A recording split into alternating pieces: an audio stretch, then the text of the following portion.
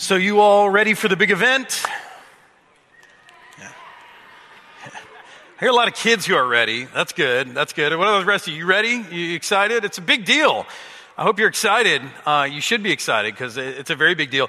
And more than that, I mean, I hope you're going, right? You got your tickets? You're going? You got your tickets? You guys act like you're not going. You don't have tickets? Man, I got a source. I can hook you up with tickets. You want to go? I got tickets for you. You need a ticket, and I can hook you up with tickets. I'm serious. I've got to, look, right here. I got the tickets right here. Now, we'll talk about this in a minute. Let's talk about this for a second. John 3:16. This passage of Scripture has risen to iconic status in our culture. You do see it on people's faces, uniforms, headbands, on signs, in the game, outside of the game. And maybe you're someone who's always wondered, what on earth does that mean? It looks like a guy's name with only part of his phone number or something. Or you've wondered, what does that mean? Well, it's a passage of Scripture, and it's a passage of Scripture that a lot of Christians know. I think that if you don't know any other Scripture passages, any other Bible verses, by heart, chances are you know this one. If you know any, you know this one. And let's actually test this real quick. I'll start saying it. I know there are different translations, but if you know it, join with me. For God so loved the world that he gave his only begotten Son, that whoever believes in him shall not perish, but have eternal life.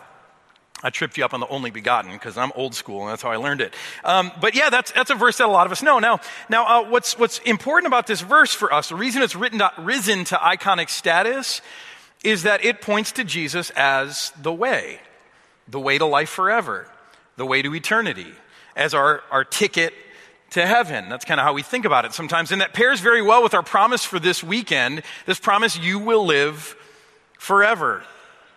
I think it's such an important promise. I think it's part of the reason, maybe the biggest reason, that people even investigate faith or religion or God to begin with is we want to believe that there's something beyond this life. We want to believe that when this life is over, there might be more than this, that this just doesn't seem like it's enough. I think there's this, it says in Ecclesiastes that God has put eternity in the hearts of men. And so I think internally there's this knowledge, like, man, there's got to be something more. And so this quest for a life after this, a life forever, is just kind of drives so many people to even investigate different faith things. And that's why so many people cling to faith. And the Christian worldview teaches that you can have life forever. And we teach that it's through Jesus. That's your only way to life forever. But here's what I also know. That although some of us may know John 3:16 by heart and some of us have no idea what it means, here's what I know, that most of us have no idea the context through which this verse comes to us, through which these words are spoken. I'm not even sure that we're always clear, and I'll talk about this later, about who said these words in John 3:16. And it seems to me that for such important words that we put on signs and banners and we write on our faces and we tout here and there, it seems to me that we should at least understand why these words are spoken and what they really mean in context. So that's what we're going to do today. We're going to jump in to look at context of John 3. So if you've got a phone or a smartphone or an iPad or something, go ahead and open up the Bible app from YouVersion if you have that. To John chapter 3, we're going to need that later. So if you have it, you don't have to download it. But if you have it, open that up. Or you can open up your own Bible to John chapter 3, or here in the room, page 1064. The words will be right here. We're going into context on where this John 3:16 thing comes from. It says, now there was a Pharisee, a man named Nicodemus, who was a member of the Jewish ruling council. Cue the bad guy music right now. You guys got any? Because he's a Pharisee. He's a member of the Sanhedrin, the Jewish ruling council. These are the guys who are making trouble for Jesus all day long. Because they're the authorities, and Jesus is challenging their authority. And, the power brokers are the ones who get most threatened when someone comes with revolutionary ideas. And so this Pharisee, Nicodemus, he's kind of among the bad guys. He comes looking for Jesus at night, it says, verse 2. And he asks him a question, Rabbi, we know that you are a teacher who has come from God, for no one could perform the signs you are doing if God were not with him. And Jesus replied, very truly I tell you, no one can see the kingdom of God unless they are born again. No one can see the kingdom of God. Now, I think for most of us, if we've read this before, most of us imagine in our minds, we kind of rework this whole thing to imagine that what Nicodemus comes asking Jesus is, Jesus, how do I get to heaven when I die? That's kind of the scenario that we've cooked up in our mind. How do I get to heaven when I die? And yet that's not Nicodemus' question at all, is it? His question is, Jesus, who are you? Because we can see that God is with you. We can see that you're doing things that no man could do. Clearly, God is with you. Help me understand who you are. It's not a question about how do I get to heaven. It's a question about identity. Jesus, who are you? And yet when we read these words from John 3 already, we tend to think that Nicodemus is coming and saying, Jesus, how do I get life after death? How do I get to heaven when I die? And so when Jesus says these words, no one can see the kingdom of God unless they are born again. We tend to hear that as Jesus saying, hey, Nicodemus, you don't get to see heaven. You're not going to get through the pearly gates, past security, past the ticket takers. You're not going to be able to see the inside of that thing unless you're born again. But again, we're talking about context today, and that's not the context. That's not the context of this conversation. See, for starters, when we see kingdom of God, we think of something very different than what Jesus intended or what Nicodemus would have heard him talking about. The kingdom of God, we tend to think of it as a place we're eventually going to go to hang out. But if you want to do your faith and your study a favor, like when you're reading through the New Testament, if you want to understand the work of Jesus and his ministry and the things that he talks about, if you want to do yourself a huge favor, begin to understand what this phrase, the kingdom of God, or Matthew calls it the kingdom of heaven. Begin to understand, dig into what that really means, because it's not a place to hang out. It's a way of living. It's a new perspective. It's where the reign and rule of God is present. It's when God's ways are happening according to God's plans. It's a new way of thinking and acting and living and interacting. That's what the kingdom of God is. So this isn't about how do I get to heaven someday. This is about the kingdom of God, the reign and rule of God, a new way of thinking and acting and living. And again, Nicodemus' question isn't how do I get to heaven when I die? It's Jesus, who are you? Because we can see that God is with you. And we need more understanding of who you are. And Jesus begins to answer him with this kingdom of God stuff and talks about being born again. And Nicodemus ends up all confused. And here's what he says next. He says, okay, wait a minute. How can someone be born? He's talking about being born again. How can someone be born when they are old? Surely they cannot enter a second time into their mother's womb to be born. And Jesus answered, very truly I tell you, no one can enter the kingdom of God unless they're born of water and the Spirit. So it went from seeing the kingdom of God to now entering the kingdom of God. And again, where do our minds go? Entering the kingdom of God. Well, that means when I die and go to heaven. That's when I enter the kingdom of God, when I die and go to heaven. And yet, do you kind of sense that in this conversation, that's not what they're talking about?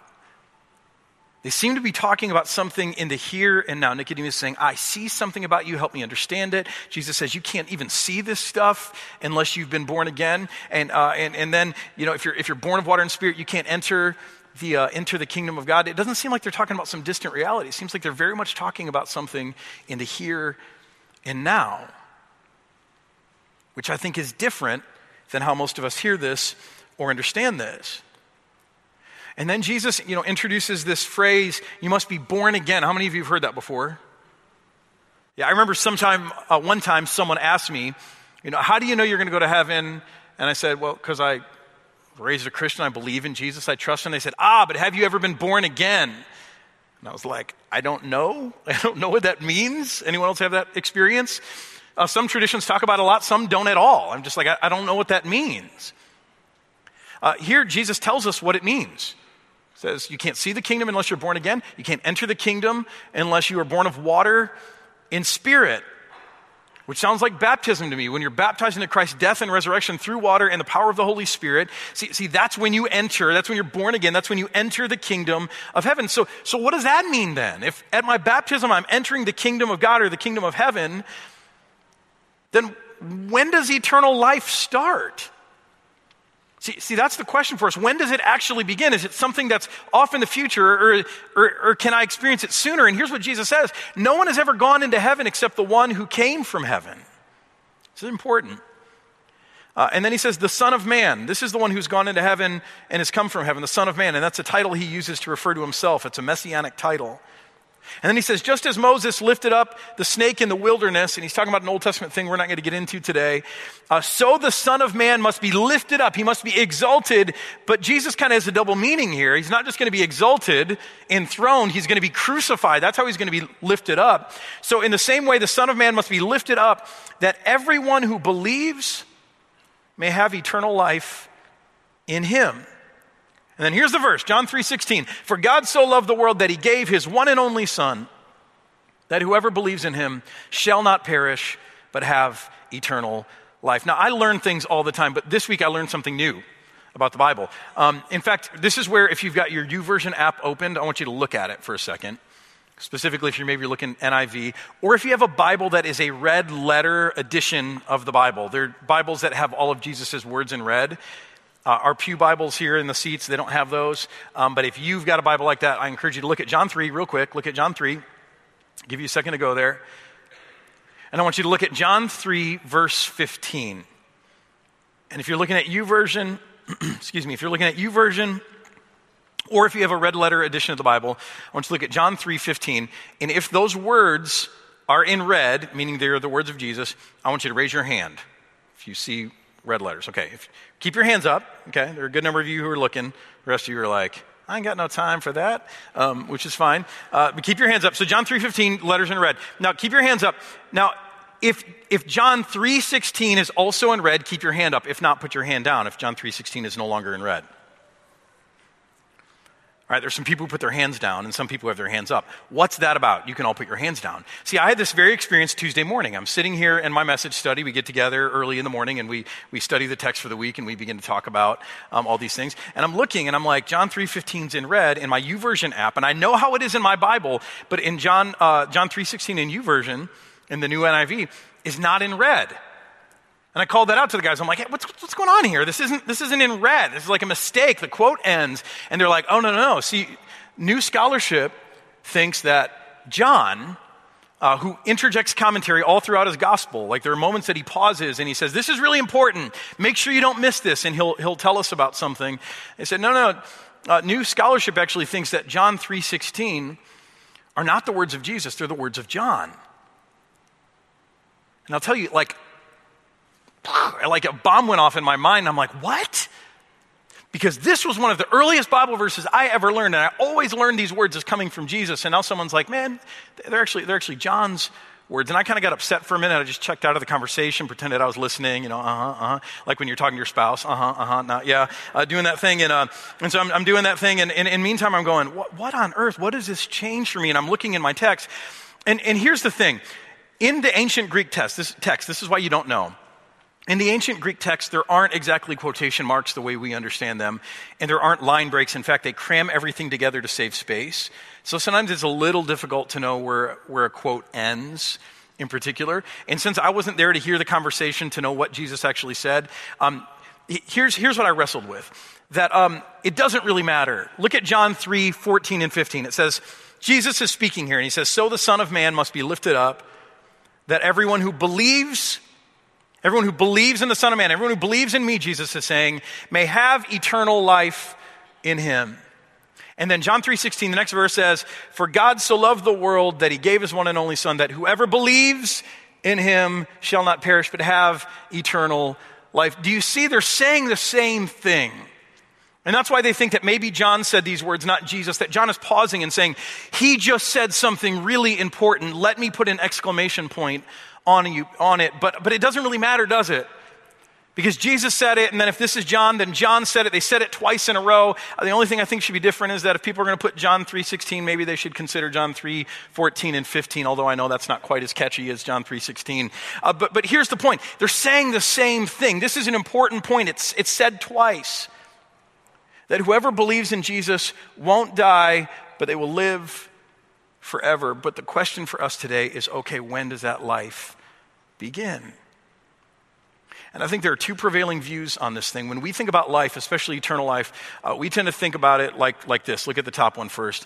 Here on the y-axis, we have QOL, quality of life. The higher it goes, the better life is. The lower it goes, the more difficult life is. And then over here, we have time. So as this goes to the right, time goes forward. See, I think this is how most of us, even those of us who are Christians, I think this is how most of us view life. We view life as a series of ups and downs, and life is up and down, right? Absolutely. But we view life as a series of ups and downs, and we assume that the point of this life is somewhere within these ups and downs that I, depending on your tradition, make a decision or pray a prayer or am baptized or am confirmed or am born again, however you term it. But at some point in these ups and downs of life, the point is that somewhere in there, I get my ticket. I believe in Jesus. I profess him. However my tradition says I should do it. I get my ticket somewhere in this thing. I put it away for safekeeping, put it in my back pocket, put it in the safe, lock it up. I live through the ups and downs of this life. I die. And if I have my ticket, if I've gotten my ticket somewhere in here, I die, and then I go on to this new life, eternal life, life forever. I get access to heaven where it's way better than anything I've ever experienced here, and it goes on forever, right? Sound familiar? I think it's how a lot of us view our life. And if this is true, then understand what we're saying. We're saying that what happens here, it doesn't really matter much, does it? The only purpose of life here is at some point to get your ticket so that you can go and experience this new life here. And I think the reason so many of us, even people who are raised in the church, get to the point where we're like, I don't need to go to church anymore. I don't need to do that stuff anymore. It's because we assume, well, hey, I already got the ticket. I believe in Jesus. I was baptized. I was confirmed. Whatever it is, I don't need to do that stuff anymore because we believe that, hey, I got my ticket. I'm fine. I'm going to ride it out. I'll keep the ticket safe, and then I'll go on and I'll get to heaven. So what's the point? What's the point? See, I think the point is that we view life incorrectly. That Jesus talks about life in a different way. Look at this bottom thing with me for a second. See, the main difference between the top and the bottom is that this line of life isn't broken. It's not two different lines. It's a continuous line. And so here you also experience the ups and downs, this side of life before death. You experience the ups and downs, but what's different about this is that at the moment, at some place in life where you meet Jesus, where you enter the kingdom of God, where eternal life becomes yours, life begins to change for you. It begins to get a little richer, and there's still ups and downs and there are bumps along the way, but it begins to get richer, and then that same life goes on forever. And even in eternity, it maybe goes up and to the right. And you see, if this is true, if this is actually the model for life, then you know what that means? That means that the things that we usually think of as heaven things that happen after death, that those things can begin to make life richer in the here and now. See, if it's not two different lines, two different lives, but it's one and the same, then that means that heaven is here now. Not perfectly, but it's breaking in. That the kingdom of God is here now. That Jesus is here now. And notice what Jesus says in John 3:13. He says, no one has ever gone into heaven. That's our question. How do I get to heaven? How do I get to heaven? And he says, no one's ever gone into heaven except the one who came from it, the Son of Man. Do you hear what he's saying?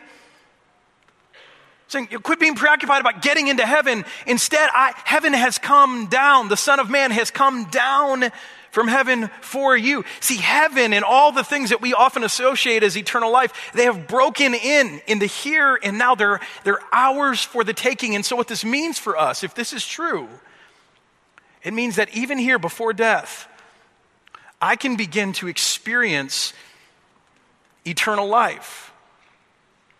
That the kingdom of God that will come in full someday, and I'll experience it in full, is also mine to step into, to enter into in the here and now. But you know what this also might mean for us? And it's something I'm just wrestling with. You need to wrestle with this on your own and study it and pray about it. But here's what I also wrestle with. If this is true, then you know what else should be true? That what I do here with this part of my life, because it's not two lives, it's one life, it's continuous, what I do with my life here before death might also have the power to make my eternity richer. I know this is kind of weird, but just hang with me. I want you to imagine for a second that you've been invited to a huge party, like the party of a lifetime. And at this party, they're going to feature world-class seafood.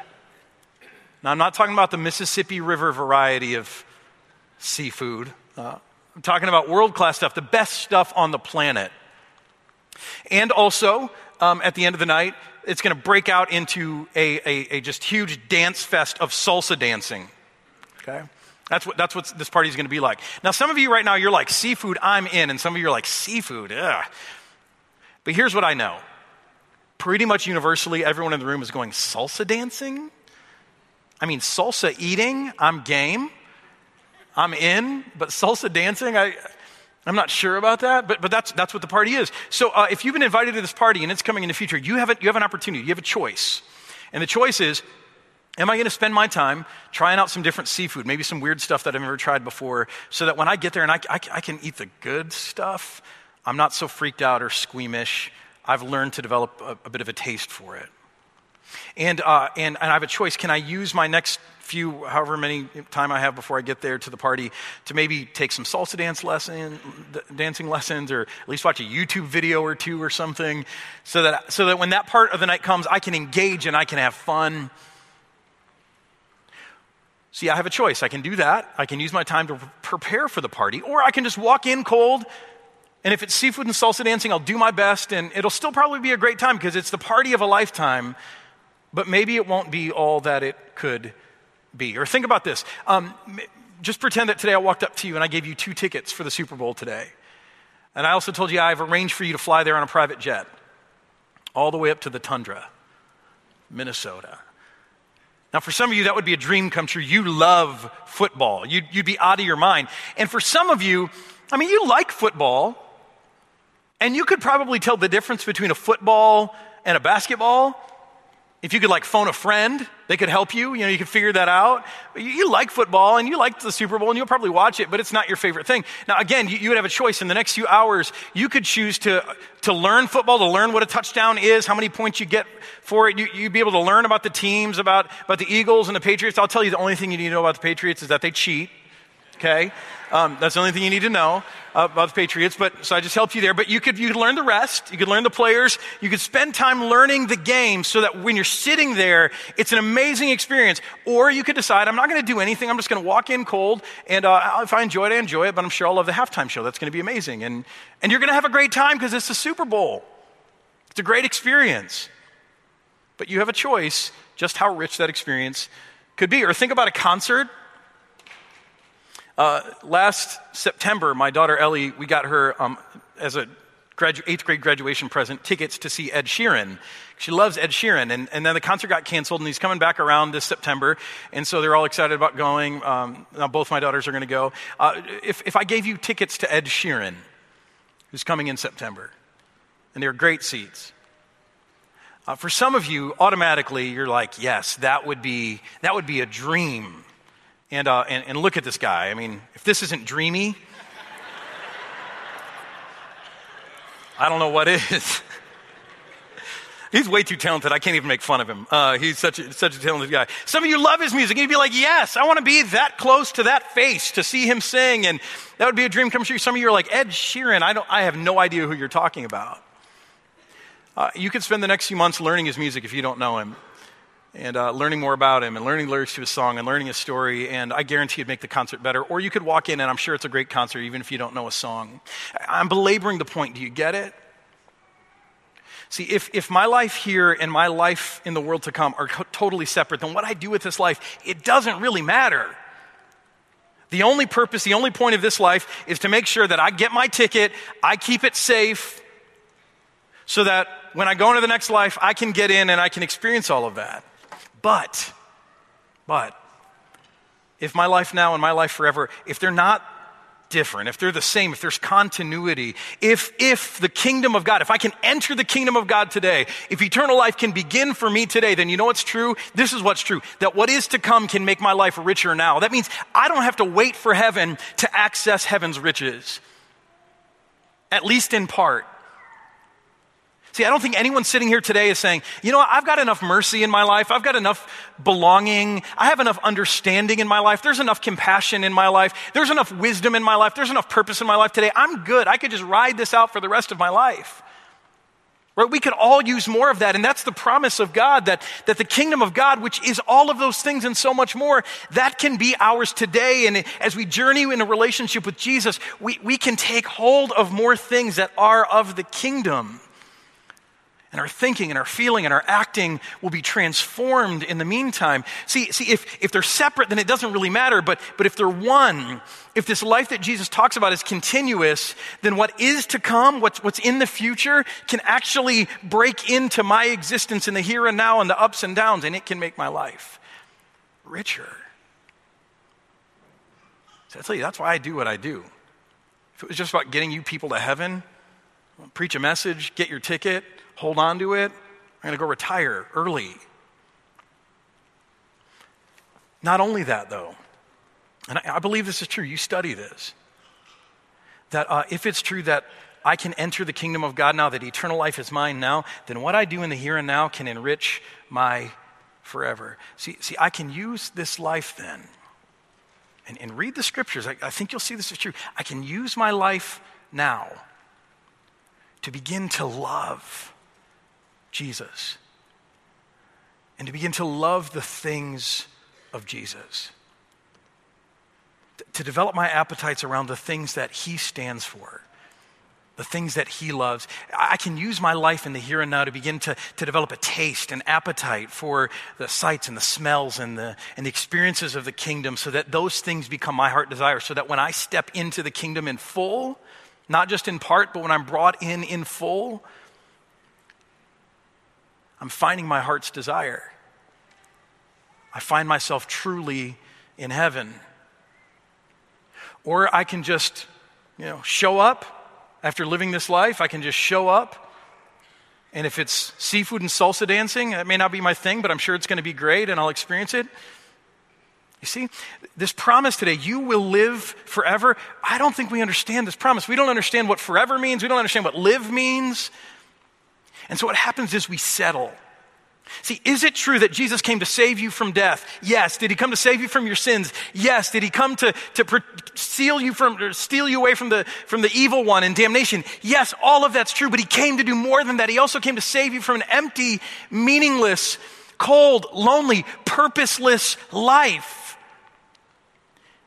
And he came not just to be your ticket to heaven, he came to be your guide to discover what real life, real living is. Not just someday, but he came to show you what it's like now, in the here and now. And that's why in the very next chapter, John chapter 4, Jesus is talking to this woman, this Samaritan woman. She's a foreigner, and she has been looking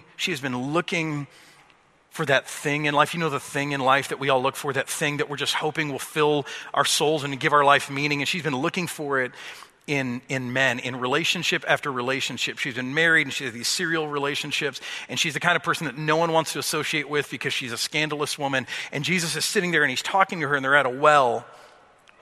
And he uses that well as an object lesson. And here's what he says to her. He says, whoever drinks the water I give them, not the water in the well, but the water I give them, will never thirst. Indeed, the water I give them will become in them a spring of water welling up to eternal life. See, I think so many of us read this, and here's the question. Jesus is giving us water, and we kind of treat it as that, like in case of emergency, break glass kind of water. Like when I'm on my deathbed, I'll take a drink and I'll get into eternal life. I've got my ticket in hand. See, the question for us today is if Jesus is willing to give us water, and drinking this water will well up in us into a spring of water welling up to eternal life. The question is, when are you going to take your drink? When are you going to start drinking this water? Are you going to wait for some point in the future when you're near death? Or do you think Jesus means for you to begin drinking of this life today? John 20, right near the end of this gospel, John says, another one of these places where he breaks in and he says, don't miss this. He says, these things are written that you may believe that Jesus is the Messiah, the Son of God, that you may trust in him, and that by believing you may have life in his name. The question for us today is, how long are we going to wait to begin living? If by believing in Jesus we may have life, that's the whole point and the purpose. How long are you going to wait to begin living? Pray with me. Jesus, open our eyes so that we may see your kingdom, that we may see what it's about, what you're about, that we may develop our appetites around those things, that we may learn to love those things, Jesus.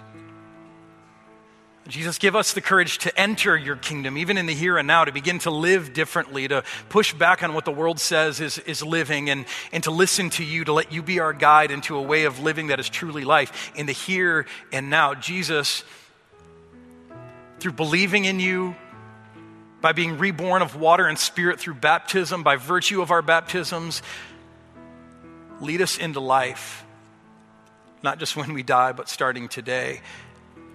And put in us a spring of life that begins welling up today, that is so powerful and rich that even death can't stop it, that it might go on forever. That's my prayer for us, Jesus.